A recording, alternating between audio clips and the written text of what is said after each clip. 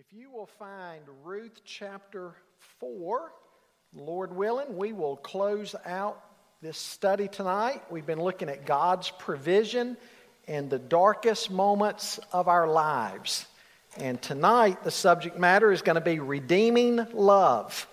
We've been trying to cover about a chapter a week, so we'll try to cover chapter 4 this evening.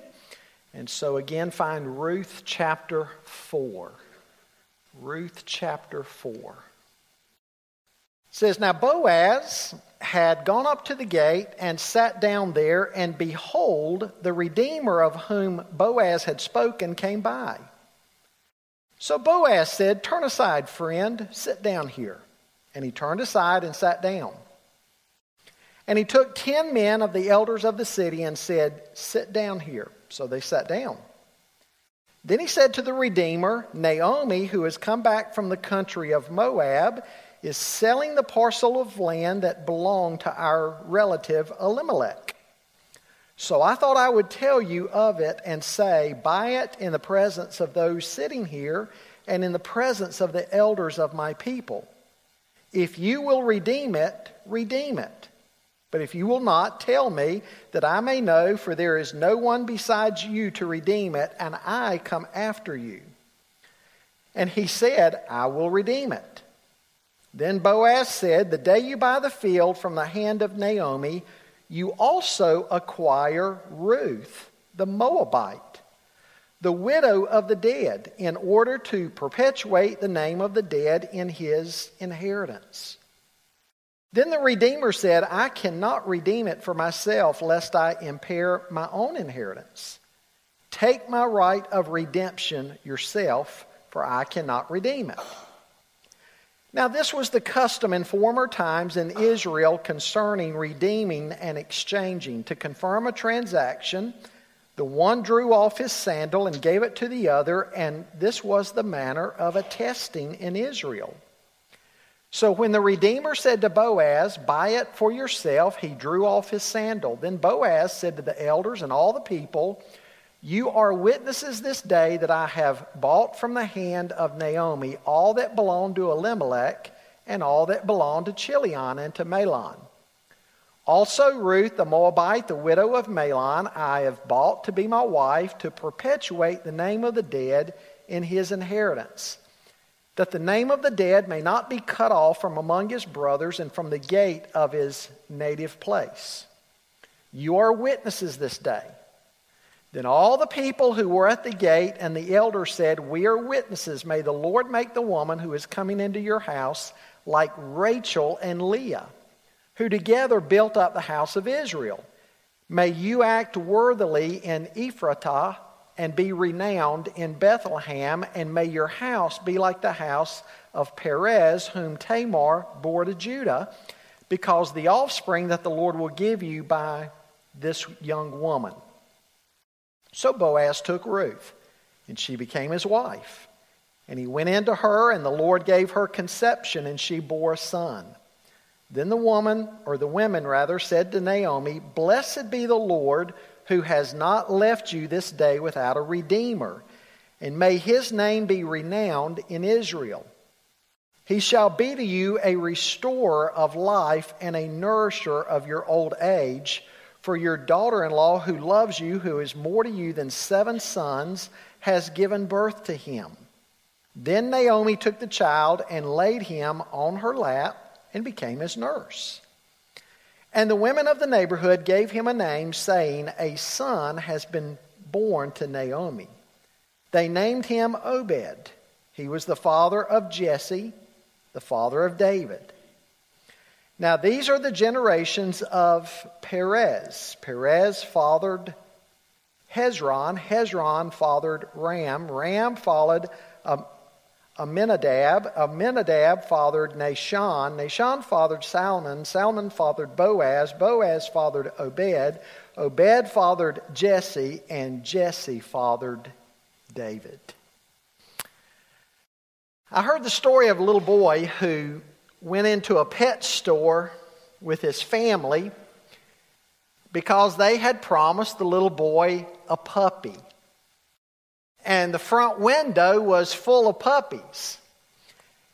And as he was talking to the puppies through the window, and they were falling all over one another to see the little boy, one puppy in particular seemed to be overcome with joy.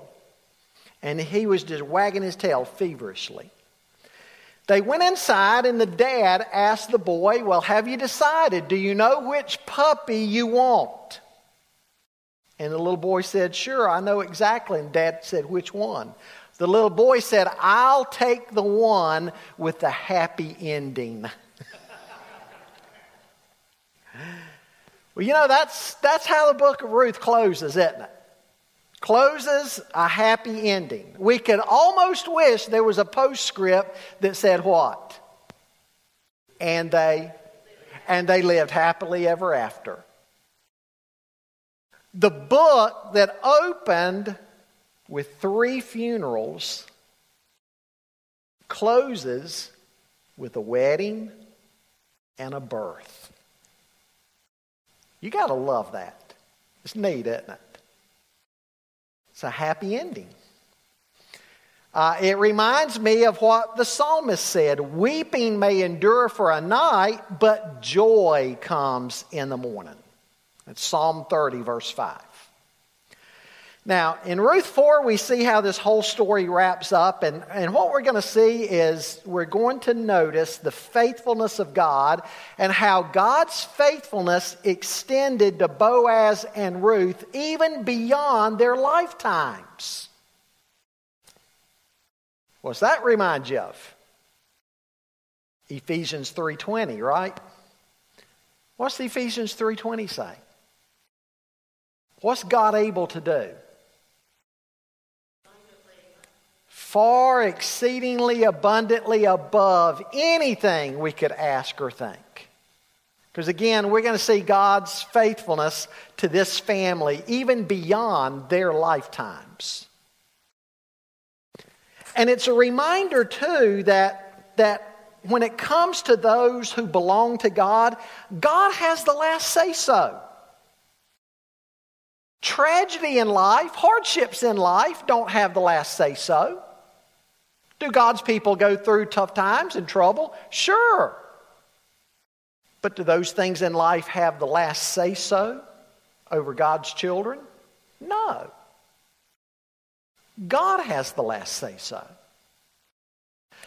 It's a reminder of Romans 8:28 that God causes all things to work together for the good of those who love Him, those who are the called according to His purpose. That's not a promise for unbelievers, but it is a promise for believers. That all things are not good, but God is able to bring good out of all things. And we see God doing that here in this family. It's also a lesson in how God works in the lives of His children. As John Piper says, the journey to heaven is not a straight highway. It's more like a bumpy, curvy, hilly mountain road. And that's true, isn't it? The journey to heaven is not a straight highway. Meaning you get saved and the rest of life is not going to be easy always. The road to heaven is not a straight highway, but it's more like a bumpy, curvy, hilly mountain road. I think we can relate to that. But the faithfulness of God prevails. Amen? First thing I want you to notice with me tonight, and if you're taking notes, write down the unrelenting, redeeming work of the bridegroom. The unrelenting, redeeming work of the bridegroom. We see that in verses 1 to 12. This chapter is all about redemption. If you want to write a key word over a chapter, you could write the word redemption. In fact, the words redeem or buy or purchase are used 15 times in these verses.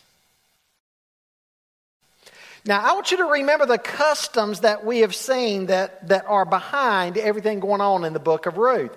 There was the custom of the levirate marriage. I want to read again to you what Deuteronomy 25 said about that. Deuteronomy 25, 5 through 10 says, when brothers live together and one of them dies and has no son, the wife of the deceased shall not be married outside the family to a strange man. Her husband's brother shall go into her and take her to himself as wife and perform the duty of a husband's brother to her. And it shall be that the firstborn whom she bears shall assume the name of his dead brother, that his name may not be blotted out from Israel. But if the man does not desire to take his brother's wife, then his brother's wife shall go up to the gate to the elders and say, my husband's brother refuses to establish a name for his brother in Israel. He's not willing to perform the duty of a husband's brother to me. Then the elders of his city shall summon him and speak to him. And if he persists and says, I do not desire to take her, then his brother's wife shall come to him in the sight of the elders and pull his sandal off his foot and spit in his face. And she shall declare, thus it is done to the man who does not build up his brother's house. And in Israel his name shall be called the house of him whose sandal is removed. So there was the levirate marriage custom. And then there was the custom of the Goel, Goel, the kinsman redeemer, according to Leviticus 25 through 28, a Goel could be involved in the redemption of property.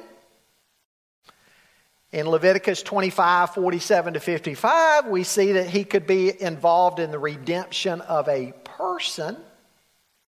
And then in Numbers 35, verses 16 to 21, and then verse 31, he could be involved in the redemption of blood.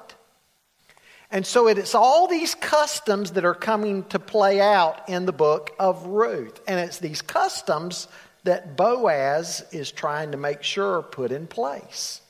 Now I want you to remember also what we've said about Boaz and about the whole story here. There's a story behind the story. There's Boaz and there's Ruth, but then also there's the Lord Jesus and there's us. Boaz is a picture of Christ. He's our kinsman redeemer. And Ruth is a picture of us. We were destitute. We were helpless. We were in need of redemption. I want you to also understand what qualities a kinsman redeemer had to possess. He had to be related by blood. And remember, Naomi said of Boaz, he is one of our closest relatives. And the kinsman redeemer had to be able to pay the price. Boaz was able. He was a wealthy man. And the kinsman redeemer had to be willing. We saw at the end of chapter 3 that Boaz indicated that he was indeed willing to redeem Ruth.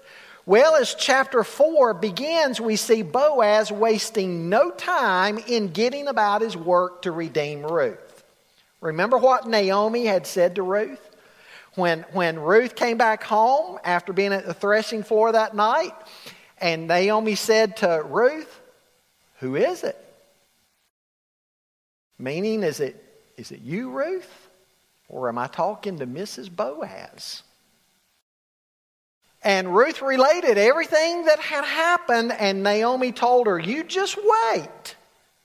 Because the man is not going to rest until he settles this issue today. And so we get into chapter 4 and we see that Boaz is indeed acting very proactively in making sure Ruth is redeemed. So that's what's going on here. We saw in Ruth chapter 2, verse 12, how Boaz pronounced a blessing on Ruth. Remember that? When he first met her, he said, may the Lord reward your work and your wages be full from the Lord. Folks, I'm sure when Boaz prayed that prayer, when he pronounced that blessing on Ruth, he had no idea probably at the time that he was going to be the answer to his request. Sometimes in your prayers, when you pray for something, you may be the answer to that prayer. You may be praying for God to do something, and God's going to end up sending you to do it. You know, we know that God can use any old donkey to do his work too, can't he? As he did in the book of Numbers. But often when it comes to the plans of the Lord, he uses those that are devoted. Boaz is a godly man. He's a devoted man. Certainly a testimony to us that we need to have the right kind of heart. I think of what the Scripture said about Mary, the mother of Jesus. What kind of woman she was, a godly young virgin, and God showed favor to her. She's described as the bondservant of the Lord. She had the right kind of heart. Boaz did too. Certainly a testimony to us to be godly, to be devoted to the Lord, and surrender yourself to him and see what he's able to do. Again, he can do far exceedingly abundantly beyond anything you could ask or think. Well, in verse 1, what's he do? Goes down to the gate, the city gate. What's he doing? He's going to call court in session.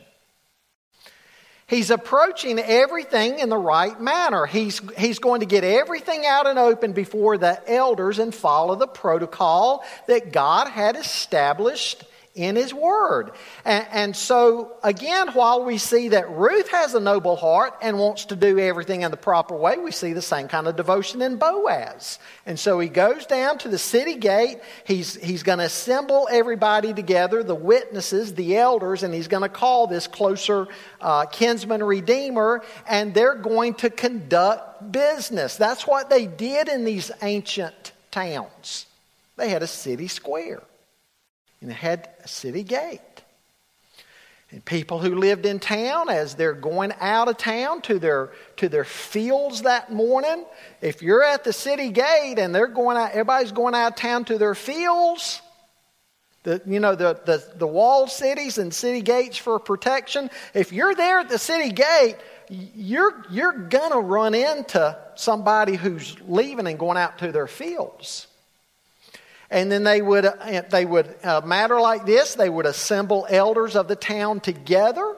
It kind of reminds you a lot of the old towns in America, these little old rural towns that have a city square. And in the city square, what would you always find in the city square?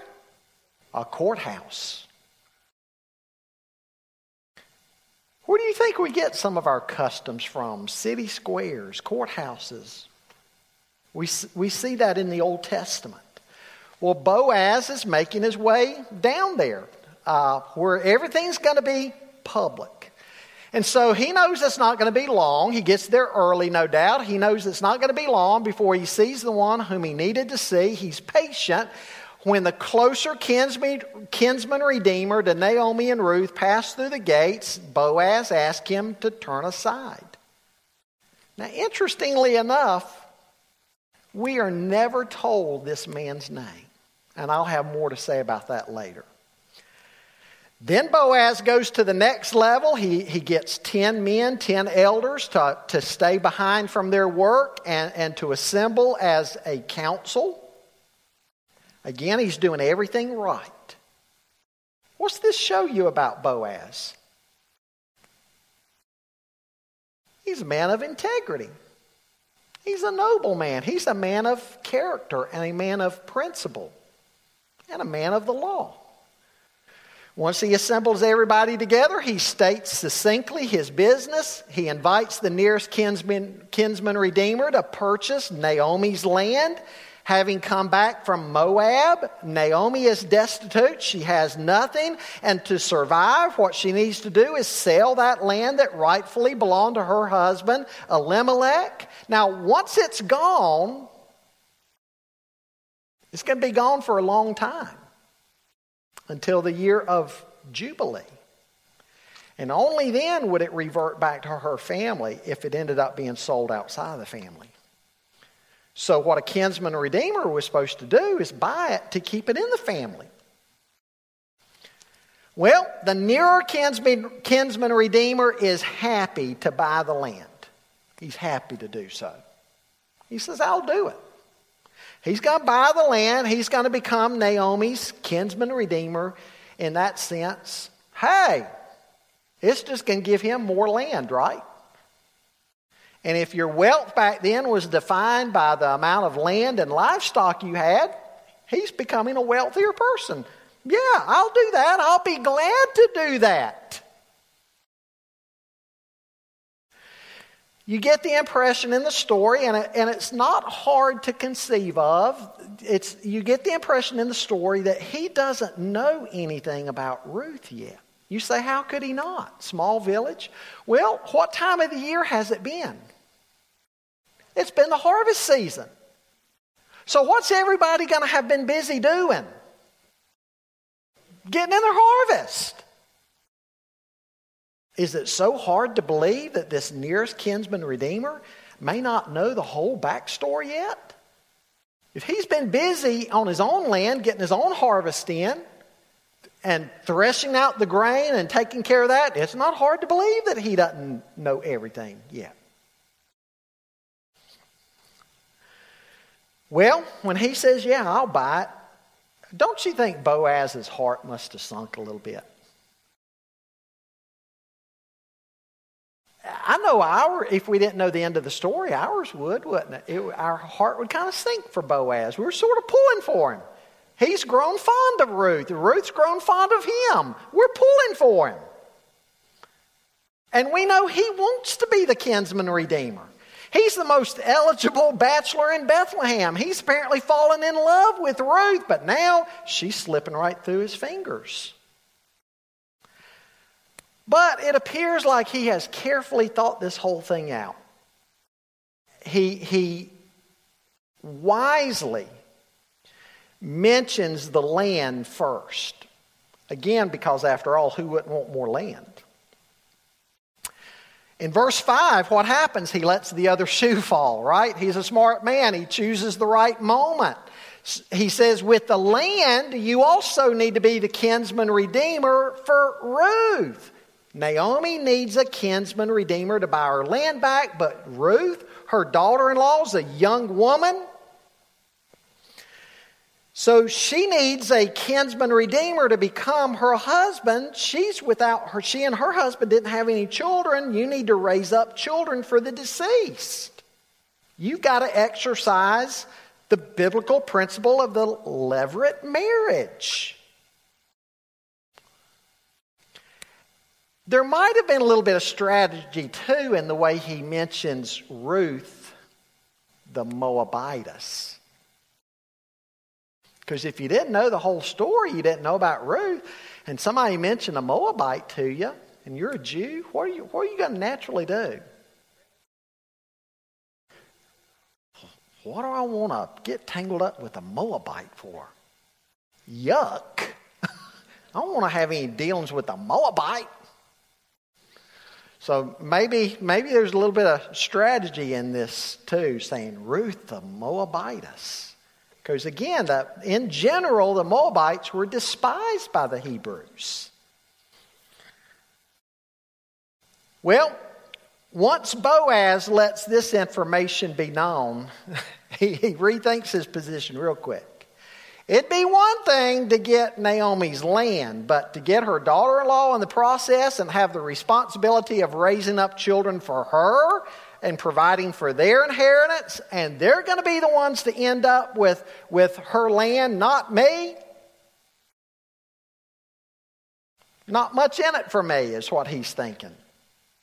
Because I'm doing all this, raising up a name for the deceased. They're going to get the wealth. They're going to get the inheritance. My own children will end up suffering. He's thinking of himself. Rather than doing what the Scripture would have had him do, he's thinking of himself. Well, in a ceremony like our handshake today, if you were giving up your right to another, you'd take off your sandal and hand it to the other person. I'll say more about that in a moment. And you did this publicly in the presence of elders. This way, the other kinsman could never come back. The one who had relinquished the property could never come back and say, Boaz stole everything right out from under my nose. Boaz would have the shoe as testimony and the witness of the elders. So it would be a clear sign for ages to come. This man had surrendered his rights. Now, why is one reason for a shoe? Well, it's believed that the shoe, it had to do with the promise to walk over the land and possess it. The way they would walk over the land, like when God called Abram to go to the land He was going to show him, and he walked through the land, and God said, all this land that you've walked over and you've seen, I'm going to give it to you. So it was a testimony that I'm walking over this land. This land is mine, but by giving up the shoe, I'm surrendering the right to walk over this land and claim it as my own. And it's also saying, I'm giving you my sandal, and so you can stand in my shoe as my substitute. We'll say more about that in a moment. Well, in verses 9 and 10, Boaz does a very wise thing. He repeats before the witnesses what he's doing. Again, he wants there to be no mistake what he's committing himself to. He is redeeming Naomi's land, he's redeeming Ruth, and he is assuming the responsibility to raise up the name of the deceased. So he makes his threefold commitment very clear with all these witnesses. So what happens? He becomes the kinsman redeemer. Now, let's think about this a moment. Here is Boaz, legally worthy. He was the near relative related by blood. What does the Scripture say of Jesus? Write down Hebrews 2:14. Hebrews 2:14. Listen carefully to this verse. Since then the children share in flesh and blood, he himself likewise also partook of the same, that through death he might render powerless him who had the power of death, that is, the devil. We speak of the hypostatic union. What's the hypostatic union?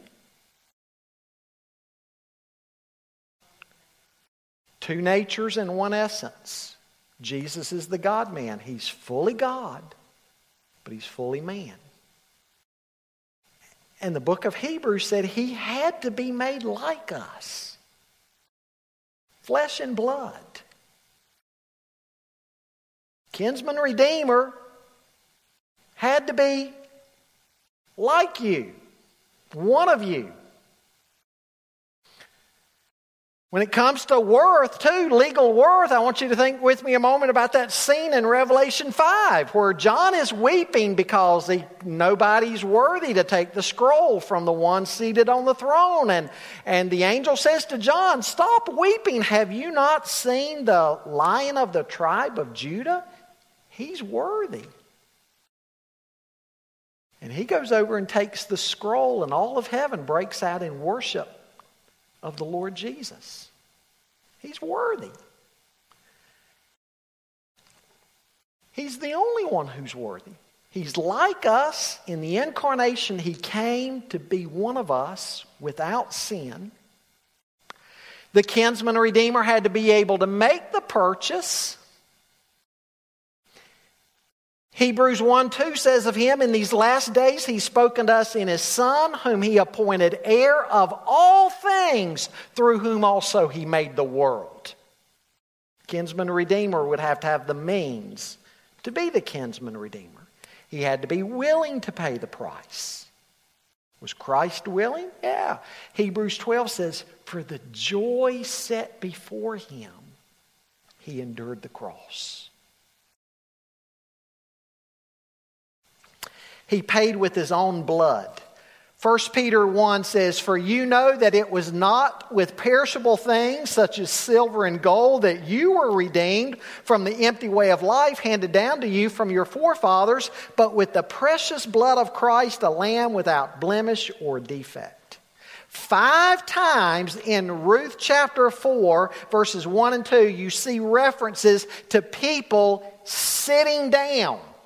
What's the Bible say Christ did after redeeming us from our sin? What'd he do? He sat down. As far as his intercession, he's standing, but as far as his work of redemption, it's done, it's complete, it's finished. Hebrews 1 says he sat down. Well, secondly, I want you to see this superabounding grace of God, beginning in verse 13. Going through the end of the chapter, the superabounding grace of God. As I said before, God may bless you beyond your expectations. Boaz takes Ruth to be his wife. Verse 13 says, she became his wife. He went into her and the Lord gave her a conception and she bore a son. God blessed Boaz with a good wife of noble character. He blessed Ruth with a good husband of noble character. They're made for each other. This is a marriage made in heaven. And God blessed both of them with a son. Children are a blessing from the Lord. In the Old Testament, it was often seen if you did not have children, it was a sign somehow or another God had withdrawn his favor from you. But to have a child, God had displayed his favor. God has shown his favor. And God blesses Naomi with a grandson in her old age. And so this whole family has gone from despair, they've gone from tears, to once again there is laughter and there is joy in the household. Don't you wish every story would end this way? It's amazing how God can turn things around. How God can turn things around.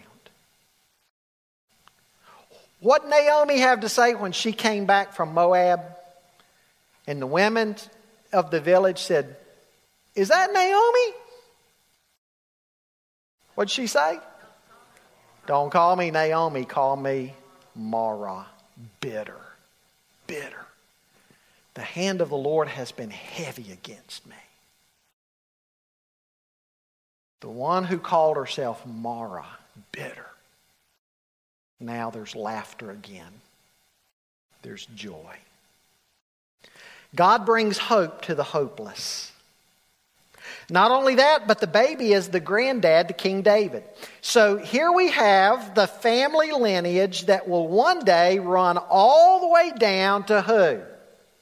Jesus, the Messiah. Now, folks, what's that mean?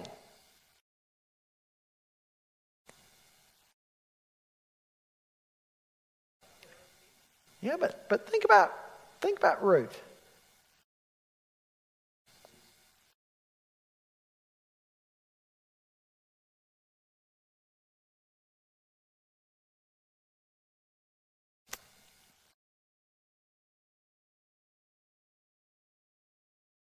Exactly. Have you ever studied the genealogies of Jesus?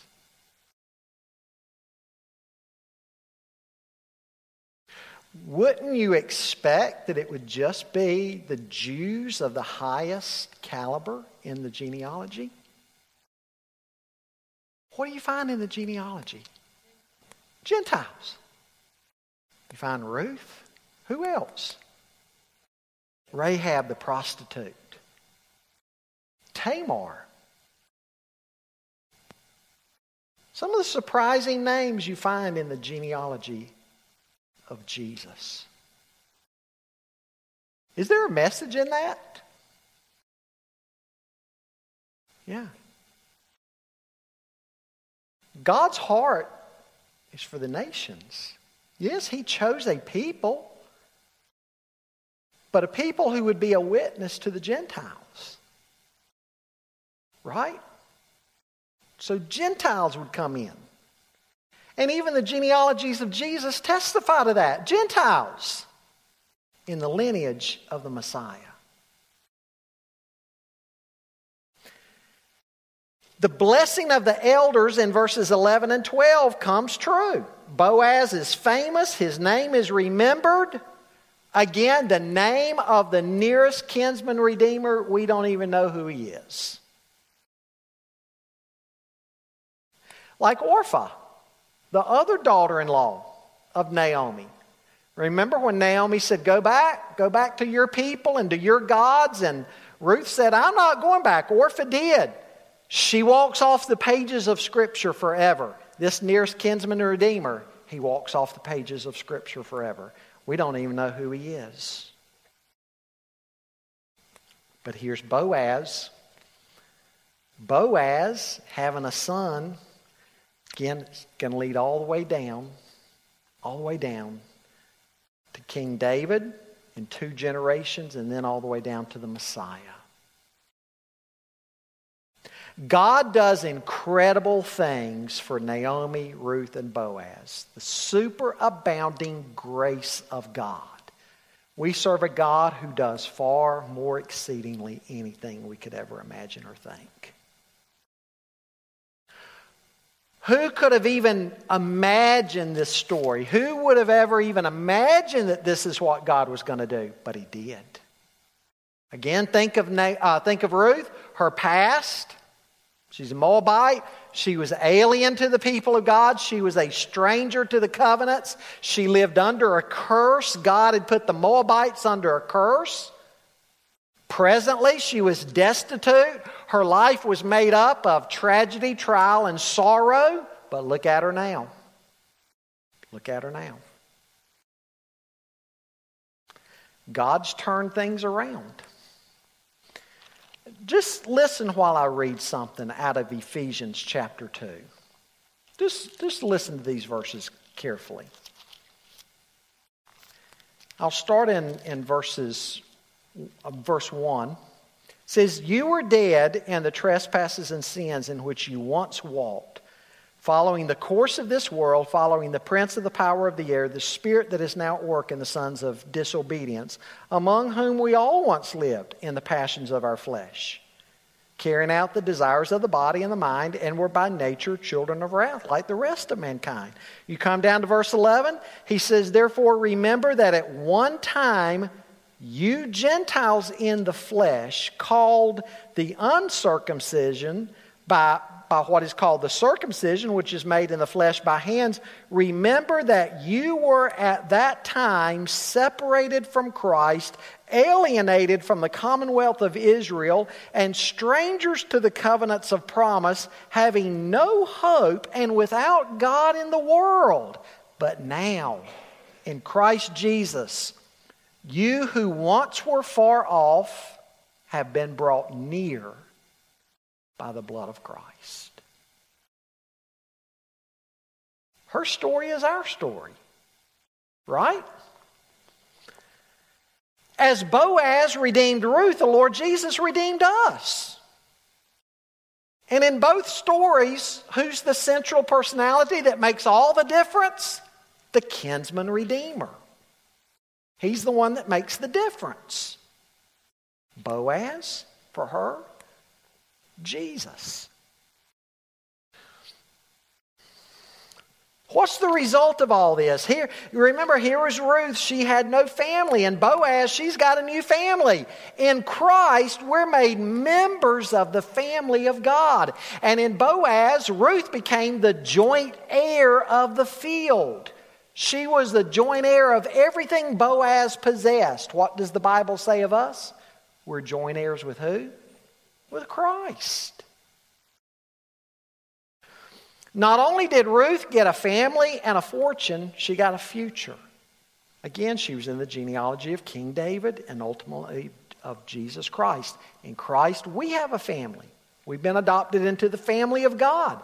We have a fortune. We're joint heirs with Christ, the Bible says. We have a future. We have a home. Jesus said, I'm going to prepare a place for you. And if I go and prepare a place for you, I'll come again and receive you unto myself, that where I am, there you may be also.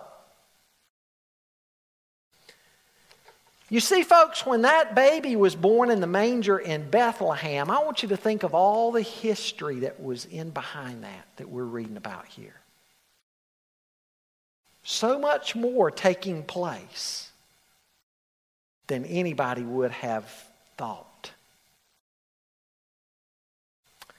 God was at work to give us a family and a future through our kinsman redeemer, Christ. Some things I want you to remember as we close out the book of Ruth. First of all, I want you to write down, most importantly of all, the faithfulness of God. The faithfulness of God. You know, there's some great hymns that we sing today over that, right? For example, great is thy faithfulness. What's it say? Morning by morning, new mercies I see. All I have needed, thy hands have provided. Great is thy faithfulness, Lord, unto me. God is faithful. God is at work to bring about our redemption. Just as Boaz was careful and deliberate, so God has been. Every detail of our salvation was carried out to perfection by Jesus Christ. God is faithful.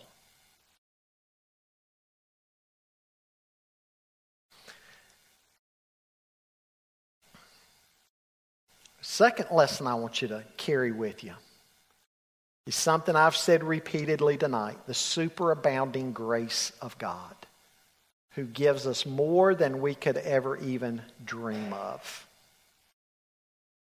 The superabounding grace of God. The faithfulness of God and the superabounding grace of God. Remember that from the book of Ruth.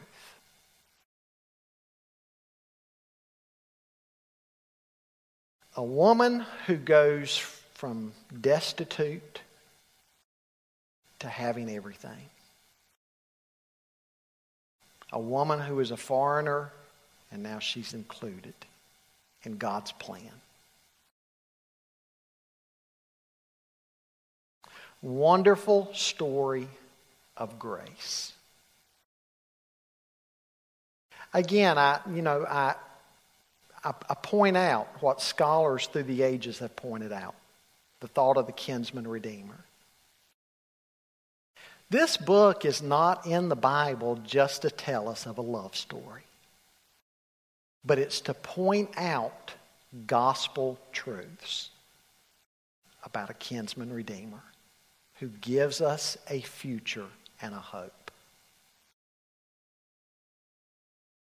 Just like I said at the beginning tonight, tragedy shouldn't define a believer. God is faithful and God shows His superabounding grace.